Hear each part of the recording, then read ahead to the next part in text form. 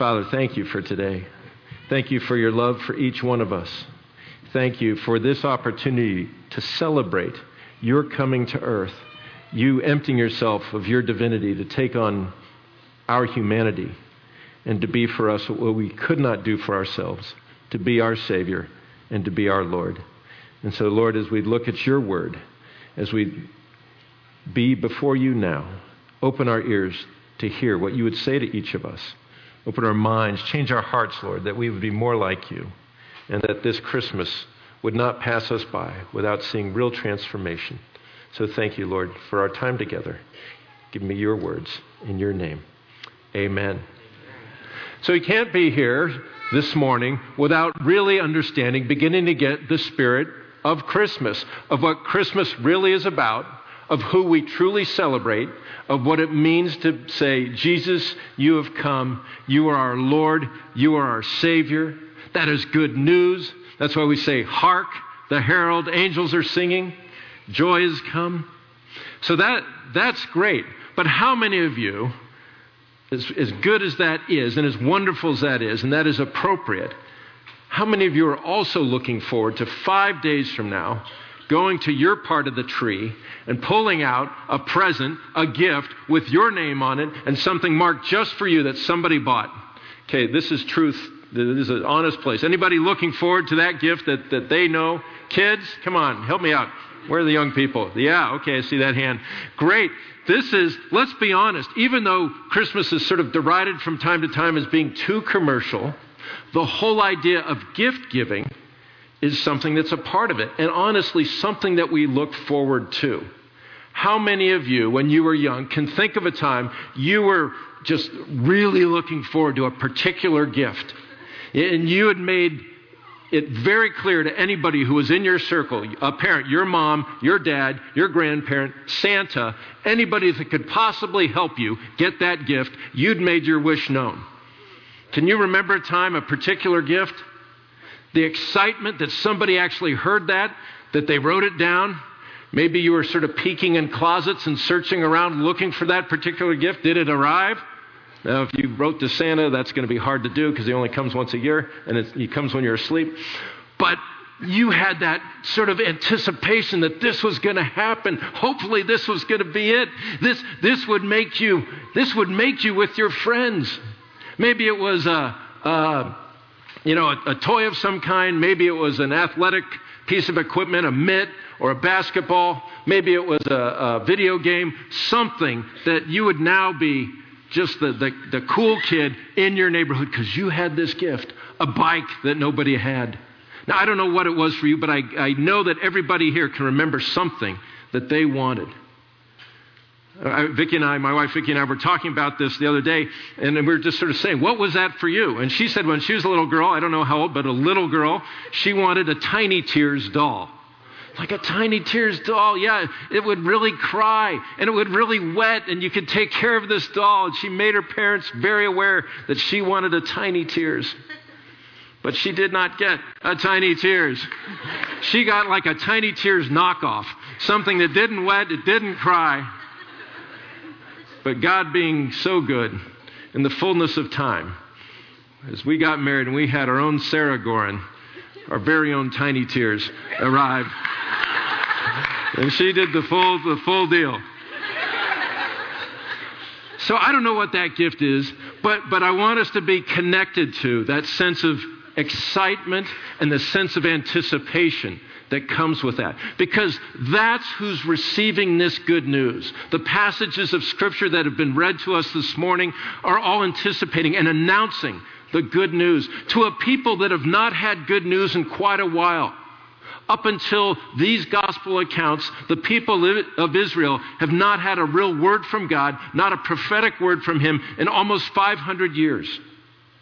It's been a long time since God has been with them in a way that they could hear and understand. And so I want us to really understand what it means to be God with us. We're going to look at the passage that speaks to that. Reuben prayed a little bit through that as he was offering the prayer earlier today. But we're in Matthew. We're in Matthew 1. We're going to start in verse 18 and we're going to go all the way to verse 23. If you've got your Bible, great. If not, I'm going to read Matthew 1, beginning in verse 18. This is how the birth of Jesus the Messiah came about. His mother Mary was pledged to be married to Joseph. But before they came together, she was found to be pregnant through the Holy Spirit. Because Joseph, her husband, was faithful to the law and yet did not want to expose her to public disgrace, he had in mind to divorce her quietly. But after he had considered this, an angel of the Lord appeared to him in a dream and said, Joseph, son of David, do not be afraid to take Mary home as your wife, because what is conceived in her is from the Holy Spirit. She will give birth to a son, and you are to give him the name Jesus, because he will save his people from their sins. All this took place to fulfill what the Lord had said through the prophet. The virgin will conceive and give birth to a son, and they will call him Emmanuel, which means God with us. This is a word to people that have not had God with them in quite a long time. They are anxiously looking forward to a time where the Messiah would really show up. Even though they had the temple, they didn't really have their land. They were still occupied by the Romans. Previous to that, they'd been occupied by the Greeks. They really didn't have that priest, that king, that Messiah who the prophets had foretold. Matthew is quoting here from Isaiah 7:14. There is that future anticipation that something will be put right, that this existence, this kind of half-hearted spirituality, temple sacrifice was important to get right with God, but as you know, because Jesus cleared out the temple a couple times in his ministry, that it was a bit of a racket. There were people that were just using it to get rich. And even the religious rulers, the authorities, the people that had spiritual insight and authority over the nation of Israel, they had it completely wrong in so many ways. They were imposing and burdening people with man-made rules. And so that spiritual life, that sense of God with us, was not part of their experience in any meaningful way. And so to hear that God would actually be with them, to hear that the Messiah would come, is great news and big news. It's something that I want us to grab a hold of. Specifically, we're reading this passage because in this passage, Jesus is portrayed as fully God and fully man. Where do you see that? It says specifically that he was conceived by the Holy Spirit and born of the Virgin Mary. Conceived of the Holy Spirit, the source of his divine nature. Born of the Virgin Mary, the source of his humanity. Both fully human and fully divine. And even in parts of the world today, in some of the major faiths, this idea of God coming from the heavenlies and coming down to earth in the form of a person is a scandal. How does a pure, a holy, a righteous God dare to kind of muddy himself up with being a person, being a man, being a human, with all the stuff that we experience? How could God do that? But we're going to see this morning why it was so necessary, absolutely necessary, for Jesus to be a man in order to live out the calling that God had on his life. But Jesus is fully divine. Jesus' own understanding of himself is that he is from God. You remember in John 8 when he's confronting the Pharisees and he says, before Abraham was, I am. And he's using the very name of God, one of the names of God in Genesis. And he's saying, I pre-existed Abraham. And they get it, which is all the more reason why they're angry with him. But Jesus' own understanding was that he was of his divine nature. And Paul tells us in Colossians, and we've had this text not too long ago out of Colossians 1:15 through 17. The Son, meaning Jesus, is the image of the invisible God, the firstborn over all creation. For in him all things were created, things in heaven and on earth, visible and invisible, whether thrones or powers or rulers or authorities, all things have been created through him and for him. He is before all things, and in him all things hold together. You cannot be a creator and not be God. God is the creator. And this text is telling us that Jesus created all things, and even now everything is held together by him. He is divine. That is part of who he is, divine nature, of one being with the Father, of one substance. Peter says this when he introduces his second letter. He just says, Jesus, our God and Savior, Jesus Christ. So don't let anybody tell you that Jesus isn't divine. Don't let anybody tell you that he's not God. Scripture clearly, unequivocally portrays him to be that. But it also clearly and unequivocally portrays him to be fully human, to be a man. It says in Philippians 2:6-8, Jesus, who being in the very nature God, did not consider equality with God something to be used to his own advantage, but rather he made himself nothing by taking the very nature of a servant, being made in human likeness, and being found in appearance as a man, he humbled himself by becoming obedient to death, even death on the cross. So Jesus says he's emptied himself of his divinity. He didn't didn't come down kind of in disguise. He wasn't just like Clark Kent on the outside, but really Superman on the inside. He was fully human. He emptied himself of his divinity to come down and be a person for us. And I don't think we fully appreciate this. We kind of expect that he's really the man of steel underneath that. Even when you look at the popular portrayals of Jesus, starting with his birth, Christmas, and we saw the video of the images of Jesus as being born. It's almost like he's kind of this, really like not a real baby. Do you ever see any of the movies about Jesus, like Jesus of Nazareth? That's going back a little bit, but that's kind of my era. There they kind of pan back to the stable, and you hear this cry.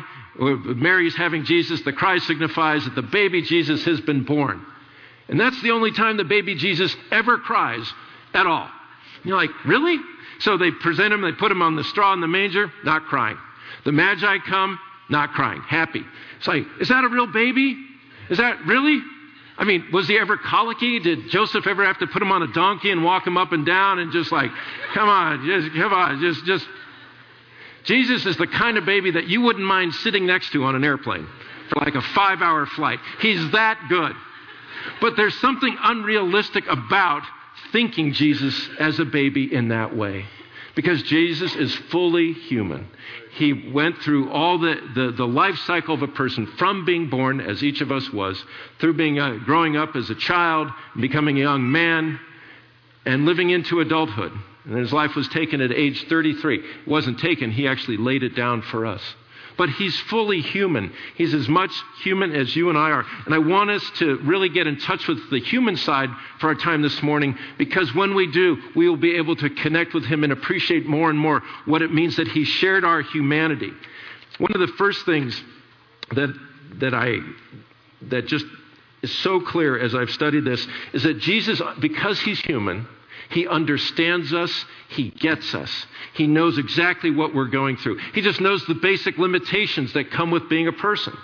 We don't, for example, we don't have all the intellect that we think we need to do this, that, or the other. We might think we do.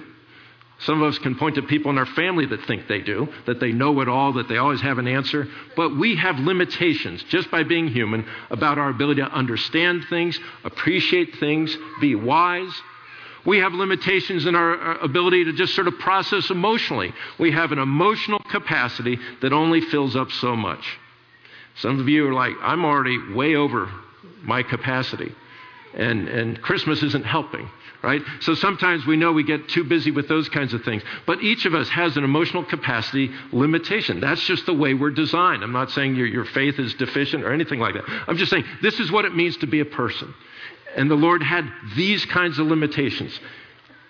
Now, he cried out, and we'll see how he goes to his Father for strength and for sustaining. But just being a person means that inherently we'll have limitations. As we grow older, our body tells us we have some limitations. You know, you might think, if you're my age, that you're still 30. But your body will tell you that you are no longer 30. The things you used to do, the moves you used to think you had on the court or whatever, you no longer have. And so it takes a sprained ankle or pulled muscle or something like that to reveal the truth that you are getting older. So this is all part of being the person. But God, Jesus went through that. He understands that. And so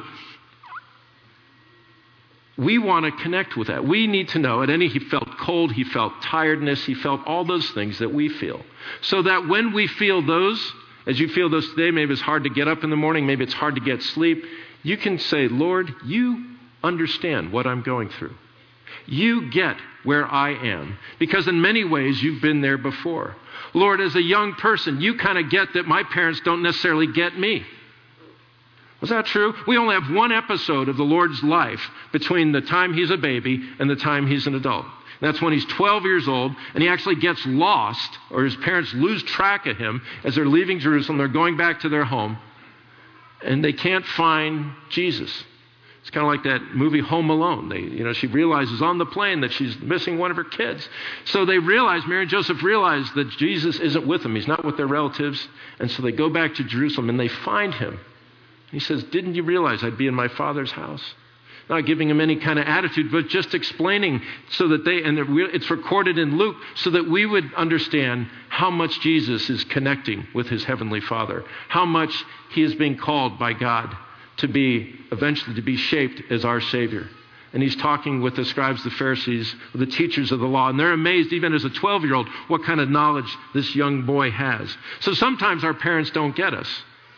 Always. They don't understand necessarily what all is going on in our life. But communicate. Young people, communicate with your mom and dad. They weren't just beamed to the planet at age 30 or 40. Sometimes we think that. You can never think that your parents were actually young like you were. They just sort of showed up as adults. Unthinking, uncaring, unfeeling. All those things that we might feel sometimes as we grow up. But Jesus knew what it was to be with his mom and dad, knew what it was to honor them, and at the same time knew what it was to hear God in the midst of that and to follow him. So communicate, connect. Jesus gets us no matter how old we are, or really no matter what we're going through. Part of the challenge of just being in this life, of being a person, is all the stuff that comes at us. The conflict, the disagreements, the people that out and out don't like you. And for whatever reason, they might have a reason, but oftentimes it's not a good reason. Oftentimes it's something coming out of them. And it can be people in your inner circle. It can be people in your neighborhood. It can be people in your wider community. It can be people from a different place. Did Jesus go through those things? Yeah, he did. If you read through the Gospels, you will find that his own family at times thought, we don't really know what's going on with Jesus. We're going to come and quietly take him away, because this is getting a little out of hand as he's presenting himself to be a messianic figure. There are times when his own village, his own town, his community wanted to throw him off a cliff because he was getting messianic again. He was talking about prophecy being fulfilled by him. And even when he picked his disciples, in his own inner circle, he had Judas. He had somebody betray him. And then if that wasn't enough, he's going up against the power structures of the day, not only the Romans, but even more importantly, the Jewish authorities, the teachers of the law, and he's telling them that they're flat out wrong. He had confrontation. He had people that came against him. If you've got something that's come against you, if you're in the middle of a squabble, a fight, some disagreement, can I tell you that Jesus understands that? Can I encourage you to connect with him about that? Can I exhort you to say, it's not like he doesn't understand. He's not just sort of standing back there with his arms folded and go, well, you're a part of this. You got to fix it. No, he's been there. He understands what it means to go through those things. And I want this Christmas for us to know and hear God with us. To say Emmanuel, say his name. God with us. God, you're with me. If something's coming against my family, you're with my family. If something's coming against our church, God, you're with our church. Emmanuel, God with us. These are things that come at us from the outside. Jesus went through so many of those as a person and experienced them. Experienced the tension, experienced the uncomfortable, feeling uncomfortable, experienced the direct conflict. But that's on the outside. There's also things on the inside. How many of us know that it's really hard to deal with the stuff that comes on the inside? The fears, doubts, temptations, challenges. The Lord went through those. Hebrews 4:15 says, "For we don't have a high priest who is unable to empathize with our weaknesses, but we have one who's been tempted in every way and yet is without sin." Jesus is tempted in every way. We get some glimpses of the temptation. He's in the desert. He's being tempted first to just sort of go into God mode, somehow to say God won't provide. He's been there 40 days. He was led there by the Spirit. But the enemy, the Satan, has come to him to tempt him and say, you can just turn these stones into bread. You're hungry. Go for it. You're the Son of God. But Jesus responds with Scripture. Man will not live by bread alone, but by every word that proceeds from the mouth of God. Then the enemy takes him up to the pinnacle of the temple and he says, throw yourself down. See if God really cares for you. Tempted to doubt God's goodness. Tempted to doubt God's care for him. See if if you throw yourself down, I'll bet he sends angels. And then Satan is actually quoting scripture, quoting one of the Psalms. He'll send somebody to make sure you don't even stub your toe. Jesus says, don't test your God. Scripture says, don't test God. And then finally, the enemy takes him and he shows him the glories of all the kingdoms of the world. And this is where, let's be honest, where we often get really tempted. The lust of the flesh, the lust of the eyes, and the boastful pride of life. And Satan is telling Jesus, he's showing them all these. And he says, all these I will give to you if you just worship me, not in an ongoing way, but just one time bow down to me. And Jesus refused. He quotes scripture against Satan and then commands him to be gone. Jesus is tempted. Jesus stands on the word of God to face that temptation. And when the things are going on in our inside, how do we stand? We come to the Lord and we say, Lord, you went through stuff. You know what I'm experiencing. You know the intensity of what I'm feeling. Lord, give me the words that you used when you fought temptation. The Lord not only fought temptation with the word of God, but he also fought it through prayer. Hebrews 5:7 says, during the days of Jesus' life on earth, he offered up prayers and petitions with fervent cries and tears to the one who could save him from death. And he was heard because of his reverent submission.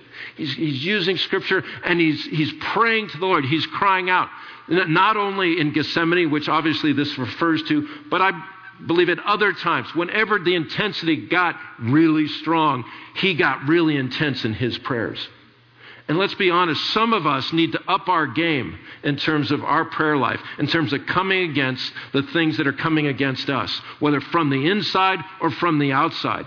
If this is how Jesus dealt with this, we dare not deal with it any other way but to cry out to him, to get his word into us. That's true for young people, middle-aged people, older people. Whatever's coming against you, use the word of God. Whatever's coming against you, pray fervently for it. Take the model. Jesus knows what we're going through. He's been through it himself, and he showed us a way. Because he wanted, what was his goal? What was his aim in life? His aim was really to reveal God so perfectly that he could say at the end of his ministry, if you've seen me, you've seen the Father. He was single-minded. He was absolutely focused. And so the fervency of his prayer was to make sure nothing would get him off track. He felt these temptations, and yet he overcame them. And we would feel them with intensity, and yet we overcome them. So Jesus, by being a person, understands where we are. He gets us. Don't be separated from him. Don't be distant from him. Don't think that he doesn't get you, understand, or will help you. He will do all of those things because he loves us and he's been there. That's one of the key things of what his humanity does. But here's the second thing. When you have a pain, it's hard enough, it hurts enough to go to the doctor. You go to the doctor and you say, doctor, I got this pain. And she would say, okay, does she say, let's just give you something for the pain? No, not until she says, let's figure out what the root cause is. Let's understand why you have this pain to begin with. And if we can deal with the pain, if we can deal with the root cause, then the pain will go away. You would not go back to her if she said, great, I know just the thing. Here's a prescription. This will take away the pain. But don't you want to see what's behind that? Do you maybe think, are you concerned that maybe I got something really wrong with me? No, we're just going to deal with the pain. Once you don't have the pain, you don't have to worry about stuff. Well, that's not true, right? We want to deal with the root cause. You want a doctor that's going to look at what's really wrong. And this is what Jesus does. He already knows what the root cause of our issues are. He knows that the root cause is that we have been separated from God. Why do we have pain? Why are we struggling? Why are we actually going to die, each one of us, physically? It is because of sin. It is because of the corruption of sin in this world, and it's because our sin nature continues to beat on us, continues to suggest things, continues to say, hey, this would be good to do. The lust of the flesh, the lust of the eyes, and the boastful pride of life.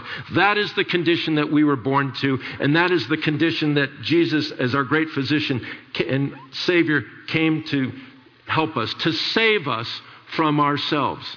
The name Jesus is a Latin translation of the Jewish word Yeshua, which means God saves. That is his purpose. And we heard that he comes as Lord and Savior. In the Matthew reading, verse 21, he came to save people from their sins. How does he do this? He does this by dealing with the root cause. He does this by giving his life for us. This is what Hebrews 2, verses 14 and 15 tell us. Since the children have flesh and blood, Jesus too shared in their humanity, so that by his death he might break the power of him who holds the power of death, that is the devil, and free those who all their lives were held in slavery by their fear of death. In other words, since we, because we're flesh and blood, because we're created, since each of us will experience death, Jesus became the Savior by taking our death for us. It is the only way for him to do that. It is the reason why he had to be fully human as well as fully divine. If you don't have a sacrifice unless you have something living, you don't have sacrifice unless that living thing can actually be killed. And so Jesus is the perfect sacrifice for us because he is fully human and he gave his life for every one of us.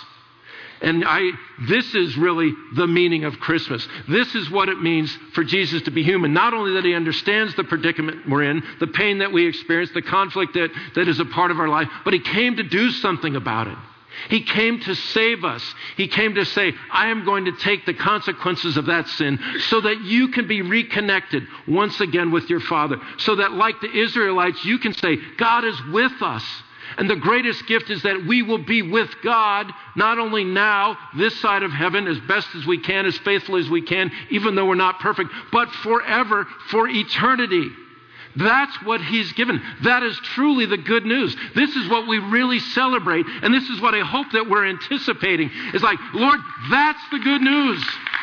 You came, you died for me. Right now you're a baby. It means that you are just like me, fully human as I'm fully human. But you're God so that you can actually be the perfect sacrifice for me as well. It is a mystery. We could spend hours, days trying to plumb the depths of what it means to be fully human, fully divine. But we don't have to, because all we can do is just say, Lord, thank you.